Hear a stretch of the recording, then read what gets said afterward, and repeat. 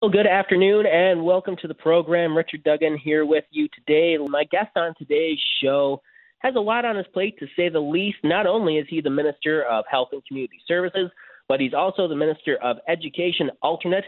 My guest today is Tom Osborne. Good afternoon.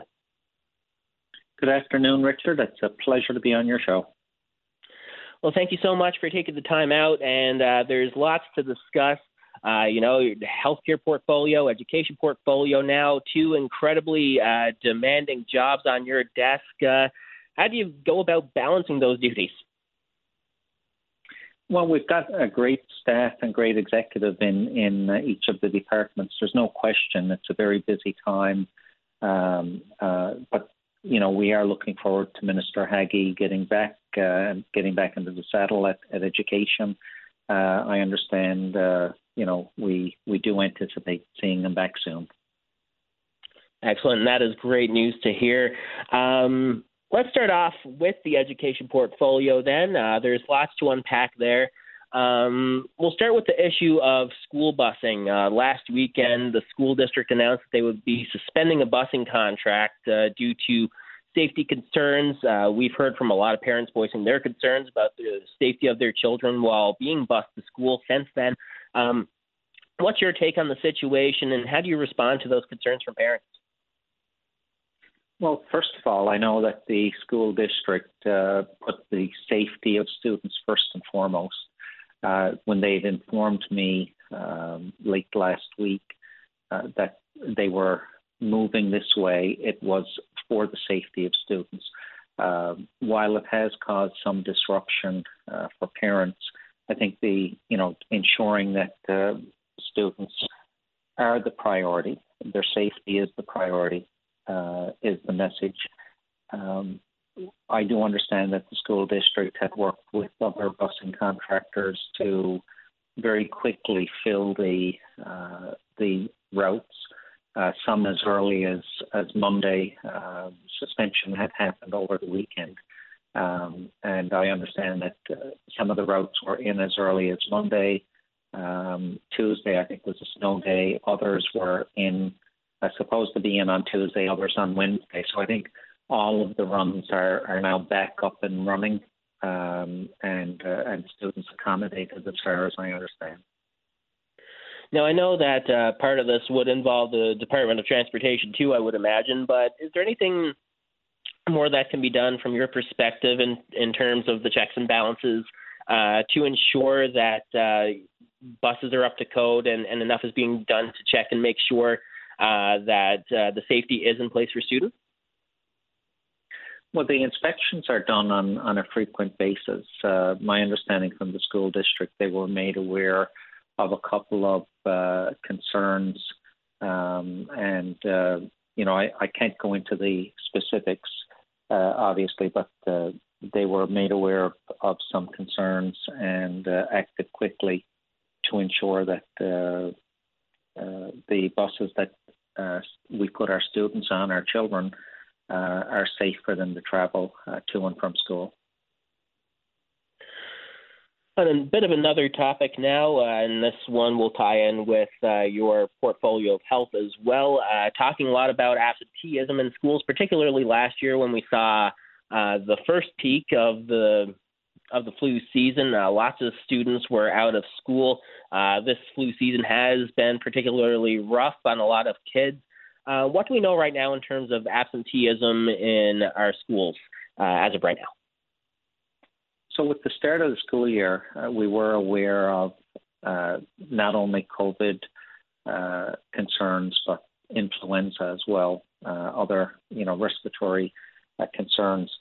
So we did see just prior to Christmas a spike in absenteeism.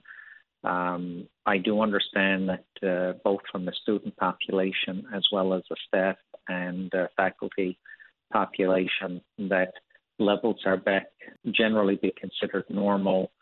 We do anticipate with COVID still present in the community that there will be students from time to time absent as a result of COVID. But the student populations are very much back to within normal ranges. We have school closures this year, either on an independent or on a community basis like we did earlier in the pandemic. First Voice has released its 10-year community action plan with a bunch of recommendations. One of them on the topic of education is what they want to see is a revamping of sorts of the K-12 curriculum to better include the history, experiences of Indigenous peoples. What does government think of that recommendation, and is that something that government will be looking at? Government, the Department of Education has been working with the 5 Indigenous communities in the province. There is a committee consisting of government and the Indigenous communities looking at curriculum. That's been in place for some time. It does take time to change curriculum, but I do understand that there have been changes to curriculum to better reflect the contributions, the cultures, the heritage of our Indigenous communities in the province. And that work continues.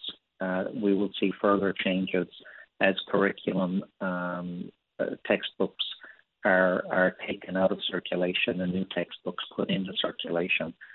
So the work of that committee and the involvement of the Indigenous communities is very, very important. All Newfoundlanders and Labradorians need to have a better understanding of the heritage, the cultures and the contributions of our Indigenous communities in the province. You mentioned there about, this will come a bit more as, new textbooks are brought in and the old ones are sort of cycled out. How often are, I guess, curriculums just in general looked at, and, how often do we sort of see those new curriculums, new textbooks coming into play? It happens on a regular basis. Every year we see textbooks retired and new textbooks brought in. There are literally thousands of pieces of curriculum within our K-12 system. So it's impossible to do it on a wholesale basis. You have to focus on textbooks across all grades on an annual basis. And, as they become dated and retire out of the system, we ensure that the information that are in textbooks that are brought into the system are relevant and modern, and that they focus and are appropriate for the grades that are being taught. We're speaking with Tom Osborne on today's edition of On Target. He is the Minister of Health and Community Services and the Minister of Education alternate as Minister John Haggie is taking some time away to deal with an issue. We will take our first break of the day here on today's edition of On Target, and we're going to continue with some questions about the education portfolio coming up after this. And welcome back to the show. Richard Duggan here with you on today's edition of On Target. A lot to unpack with today's guest, Minister of Health and Community Services. That is Tom Osborne. He is also the Education Minister alternate. And that's the portfolio we're talking about right now is education. And Minister Osborne, last year there was a big report released called Learning in a Time of Change. A number of recommendations on the K-12 system in that.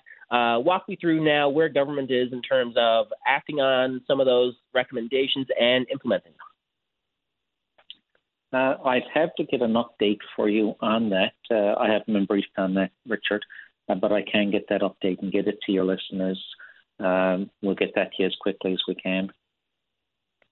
Absolutely. And, of course, especially given the challenges on the K-12 system over the last number of years, certainly a priority for government, I would imagine, to get that done as quickly as possible.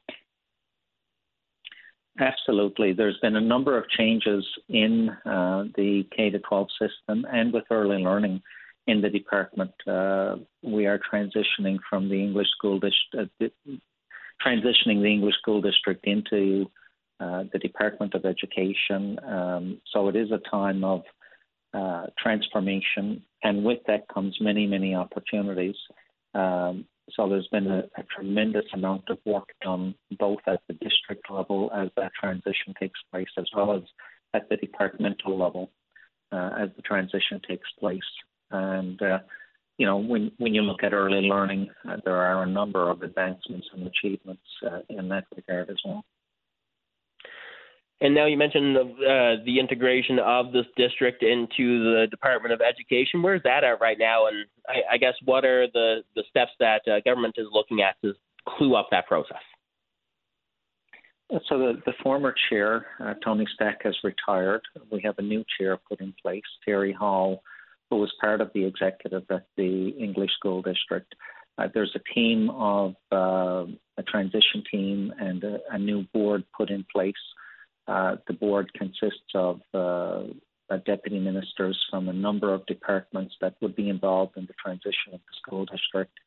The Department of Education, Transportation and Infrastructure, Finance, for example, are part of that the new board, as well as individuals from within the school district.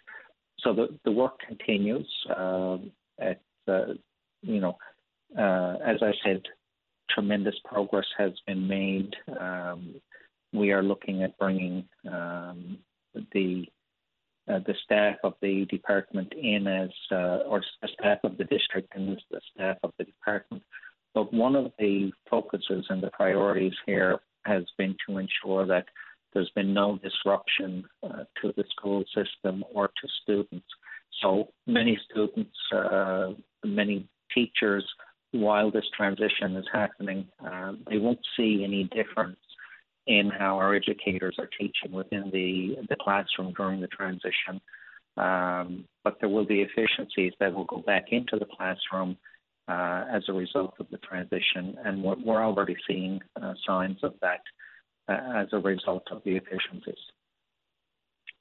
What sort of efficiencies? Well, there's fewer executive required, so we've already made changes at the executive level, for example.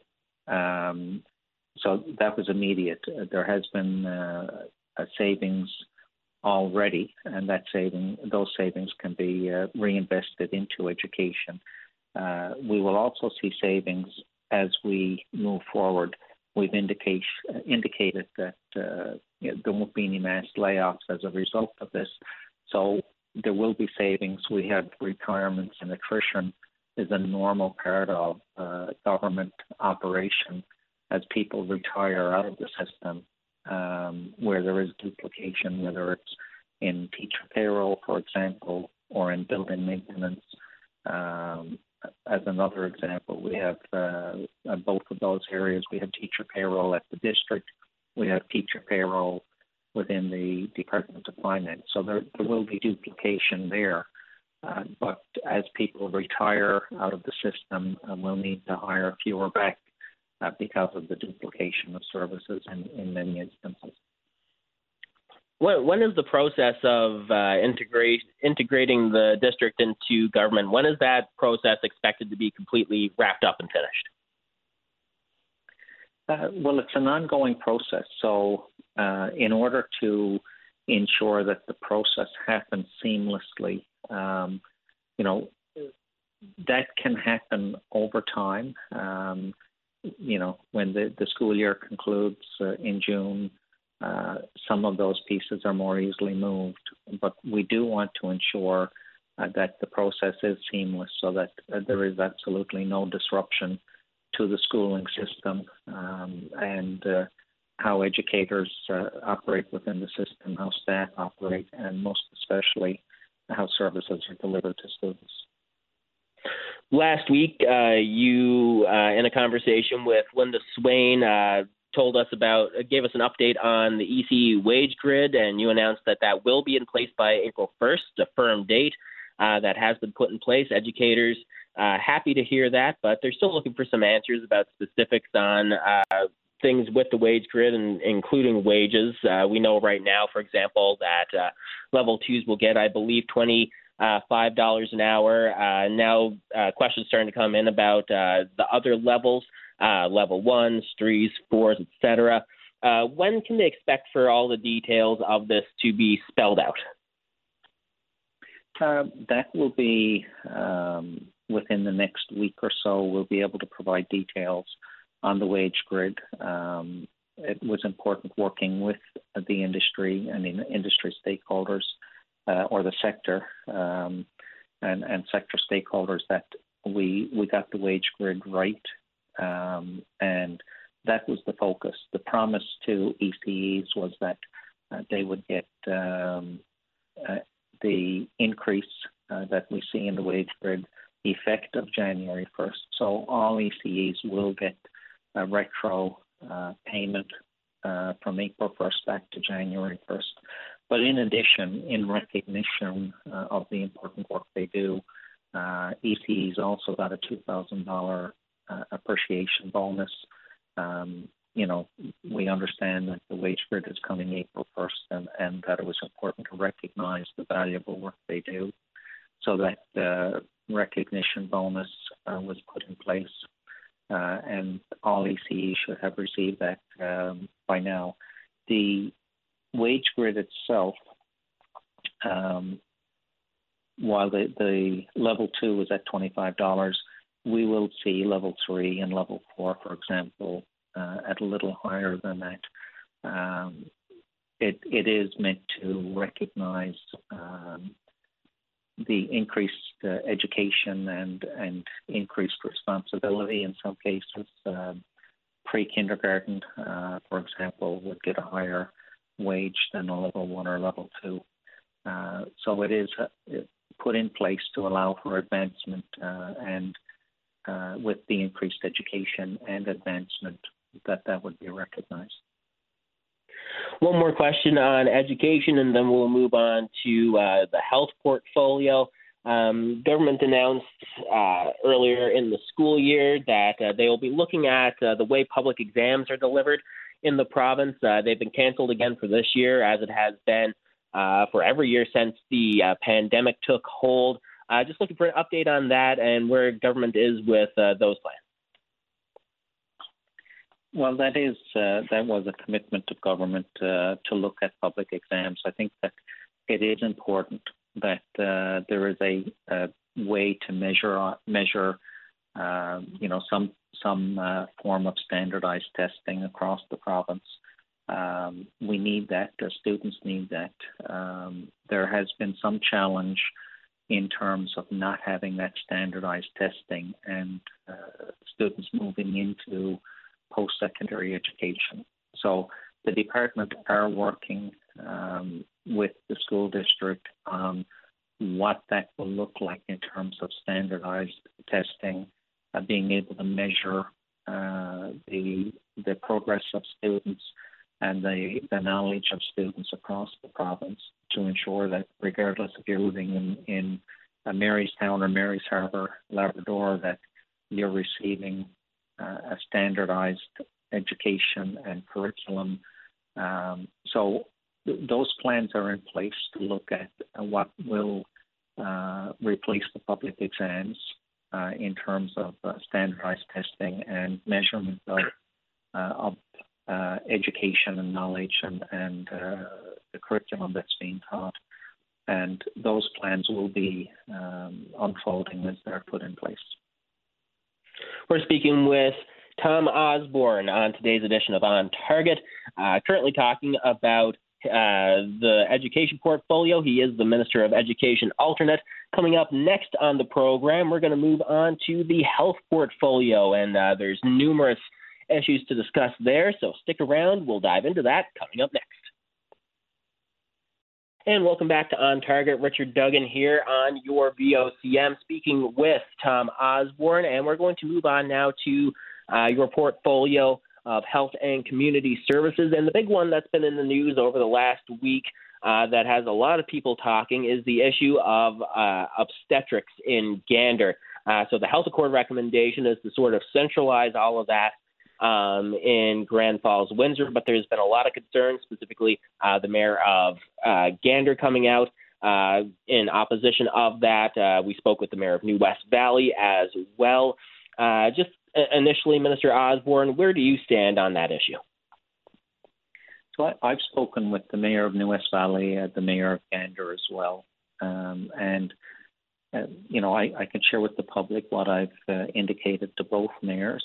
There's been no decision on obstetrics in Central. While centralization of obstetrics was a recommendation of the Health Accord, the Health Accord is a very comprehensive document and looked at healthcare and a 10-year plan throughout the province, a very comprehensive document. But we have indicated that before any decision is made on obstetrics in Central, that there will be very comprehensive consultation with all stakeholders. Both mayors have indicated the distance from the furthest point away to Grand Falls would be about 3 hours. So, obviously that has to be taken into account. We need an understanding of, obstetricians maintaining competency. Recruitment is a factor, but we are focused on recruitment, including recruitment of obstetricians and the required supporting staff for obstetricians in the Central region. And, this decision will not be made lightly. It will be done with full consultation and a full understanding of the needs and requirements of the Central region. Another spin-off concern of this that was mentioned to me was the idea that if obstetrics is moved out of Gander and centralized in Grand Falls, Windsor, there is concern from others in the area that once obstetrics goes, other areas could go. Pediatrics, for example, closely tied with obstetrical services. Do you have any message for people that are concerned that, the loss of other services if obstetrics is moved to Grand Falls, Windsor? Both hospitals are absolutely vital to the delivery of healthcare in the Central region. So there's no attack on one hospital or the other. And again, in looking at obstetrics, there's no decision made on whether obstetrics will move from one location to another. That decision is not made, and I don't foresee that decision being made anytime soon. We have priorities in healthcare, and the Health Accord is a very comprehensive document. There are areas within the Health Accord that we need to focus on, and the resources, the staff within the department and within the Health Authority have to focus on, including the collaborative care teams throughout the province, improving emergency services throughout the province, lowering the wait times for surgeries and other procedures in the province, recruitment and retention. So there are certainly priorities. I wouldn't classify making a decision on obstetrics in Central as one of the top priorities. Something that will be happening very soon will be the completion of the merger of the health authorities. Earlier, we were talking about the absorption of the NLESD into the Department of Education. At the same time, this merger of the health authorities is taking place. I believe April is when that's going to be finalized. So I guess the department is in the final stages of that now. Just give us an update on where that is and what's left to do. So we are on target for April to have one health authority in the province. There's a great deal of work that is taking place. I've been meeting with the executives and the boards as I'm able for the four health authorities. The we have very solid people in all regions of the province. And as we move to One Health Authority, it is important that the views and concerns of each region are recognized, and they will be on the health councils that will be put in place throughout the province.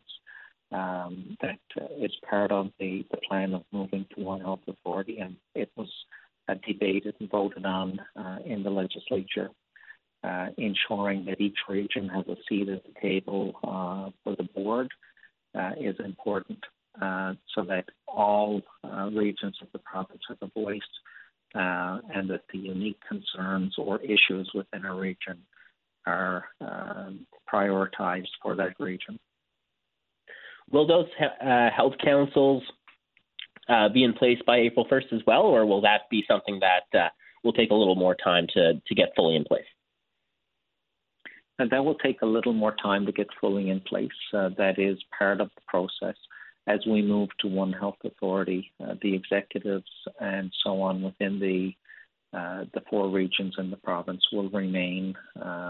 And again, the healthcare system is a very large system that has to continue to operate as efficiently as possible. So the goal as we move to One Health Authority is to do it in such a way that there's no disruption to services. If you walk into a hospital in Gander or Corner Brook or Happy Valley, Goose Bay, that you don't see a difference in terms of the fact that we're transitioning. But the transition into One Health Authority will provide a difference to people throughout the province in the fact that we will have one health information system. And that will come over time as well. The RFP for that has been put out. The health information system will allow the hospital in Corner Brook to communicate with the hospital in St. John's, which they can't now. The challenge with having 4 health authorities, you had 4 procurement processes, which meant you had different IT systems, you had different equipment. If staff was trained on a piece of equipment in one region of the province and moved to another, they'd have to be trained on a piece of equipment in the other region. The mobility of physicians, for example, last year we had a physician from Labrador who was vacationing in Bonavista and was required, because they were going to vacation in a different health authority, that physician was willing to do a couple of shifts in Bonavista, but had to fill out a barrage of paperwork.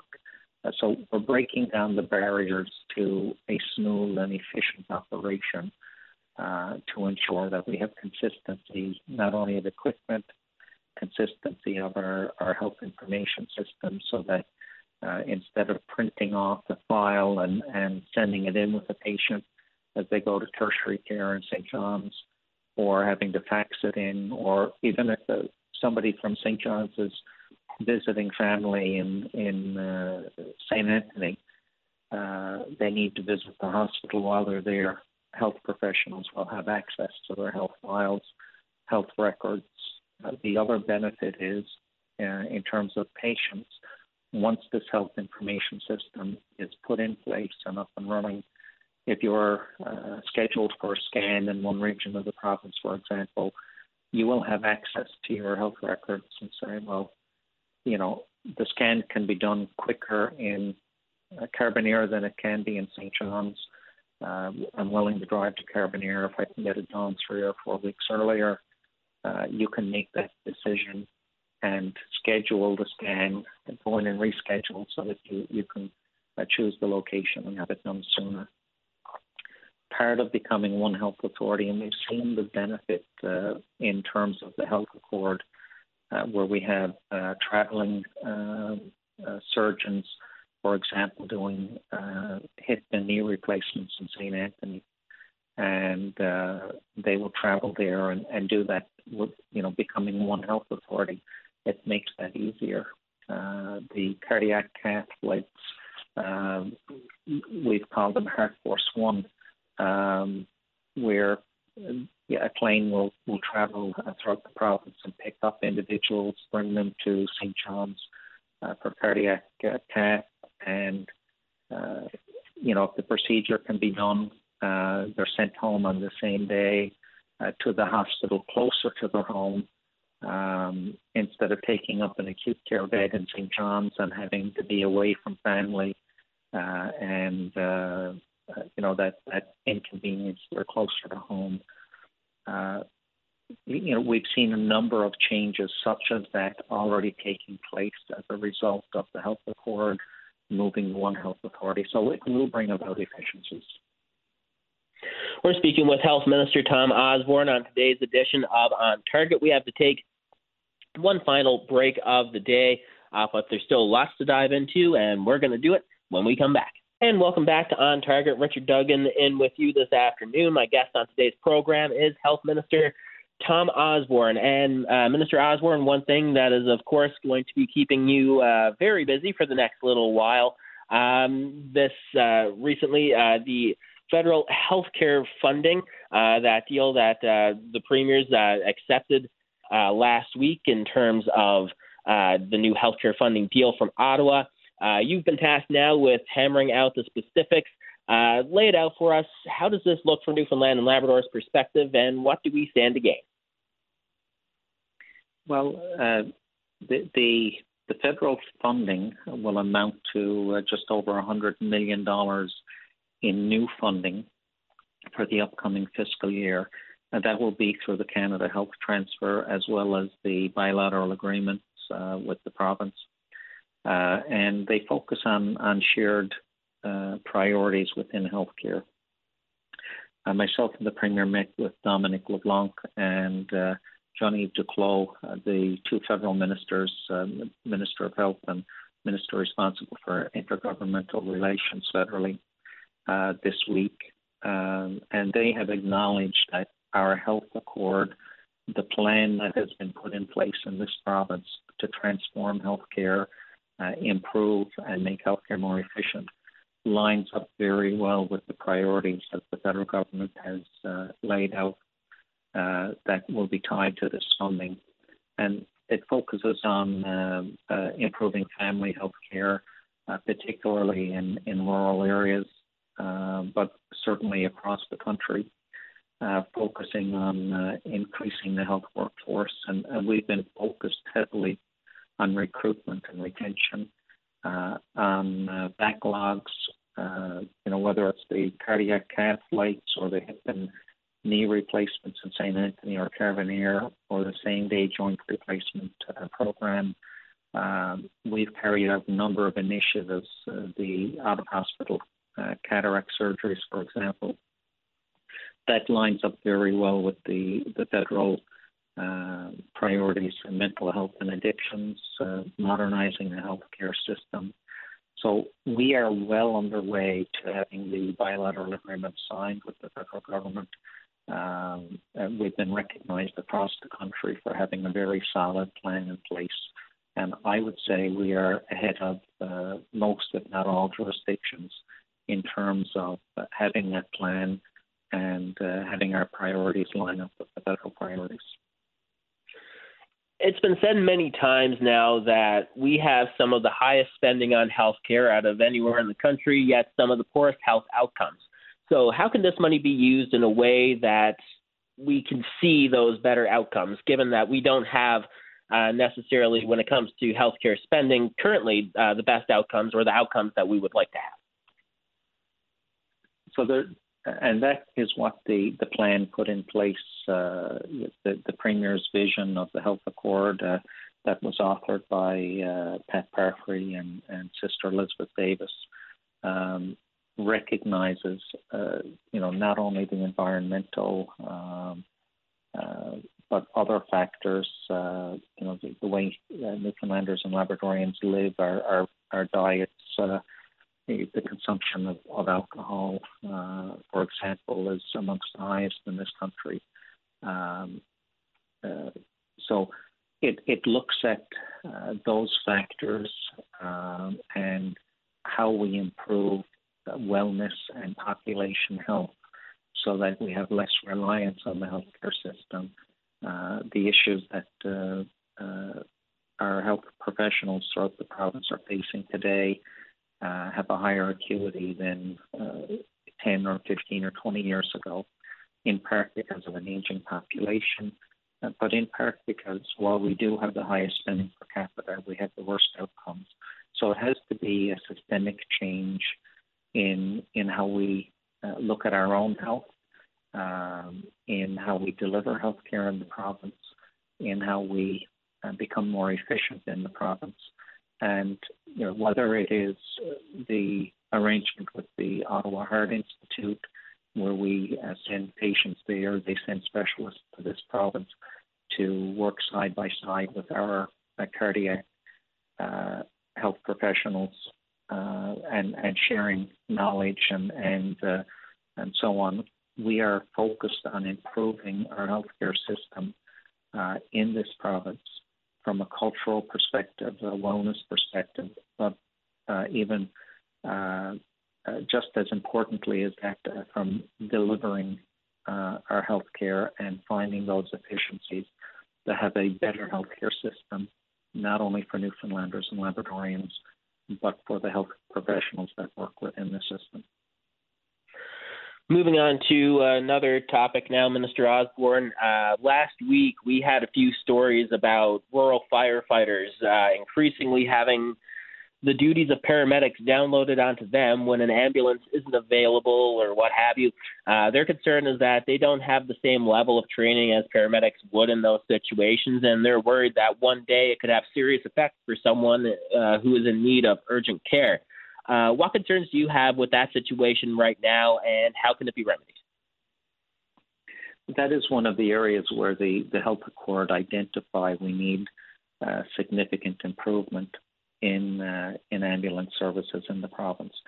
The Health Accord calls for an integration of ambulance services, and that is something that is currently being worked on. We're focused on and engaged in looking for meaningful solutions in how we resolve the issue. We're considering the options about how to best provide ambulance services in the province, including the recommendations that are outlined in the Health Accord. Very quickly now, we have about 4 minutes left. Minister Osborne, want to get an update on our recruitment and retention efforts. I know that has been a big priority of government over the last few months. How are we doing right now in terms of those efforts, specifically as it relates to the desk in India and our efforts in Ireland? We're doing very well. I know that the Come Home incentive, we've hired over 40 health professionals as a direct result of that incentive. The Family Practice Initiative has recruited over 23 family physicians.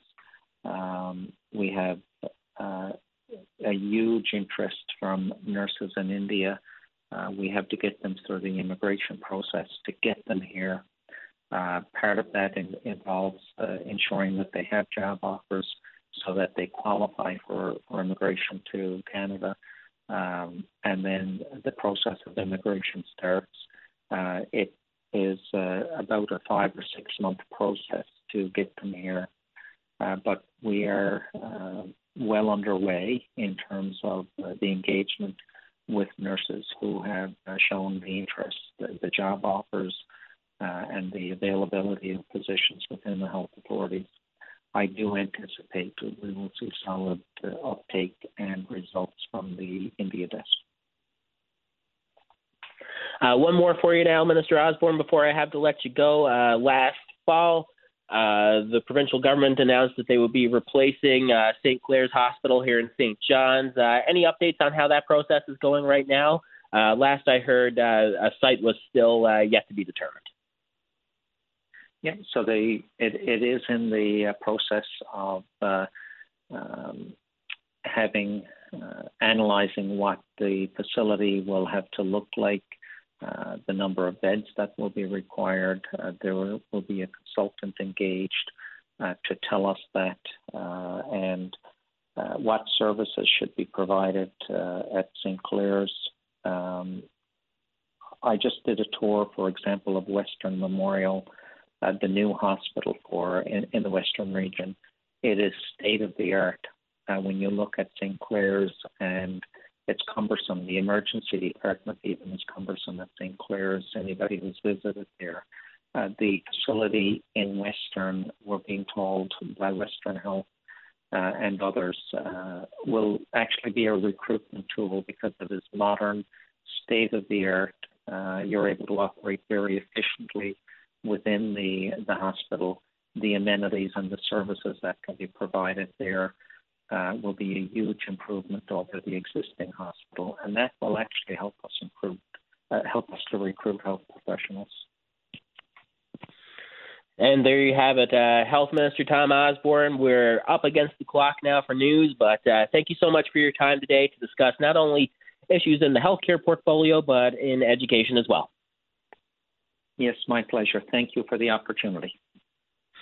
Well, there you have it. Health Minister Tom Osborne is also the Education Minister alternate. That's all the time we have for you today on today's edition of On Target. Thank you guys so much for tuning in. Linda's back tomorrow. We'll talk soon. Bye for now.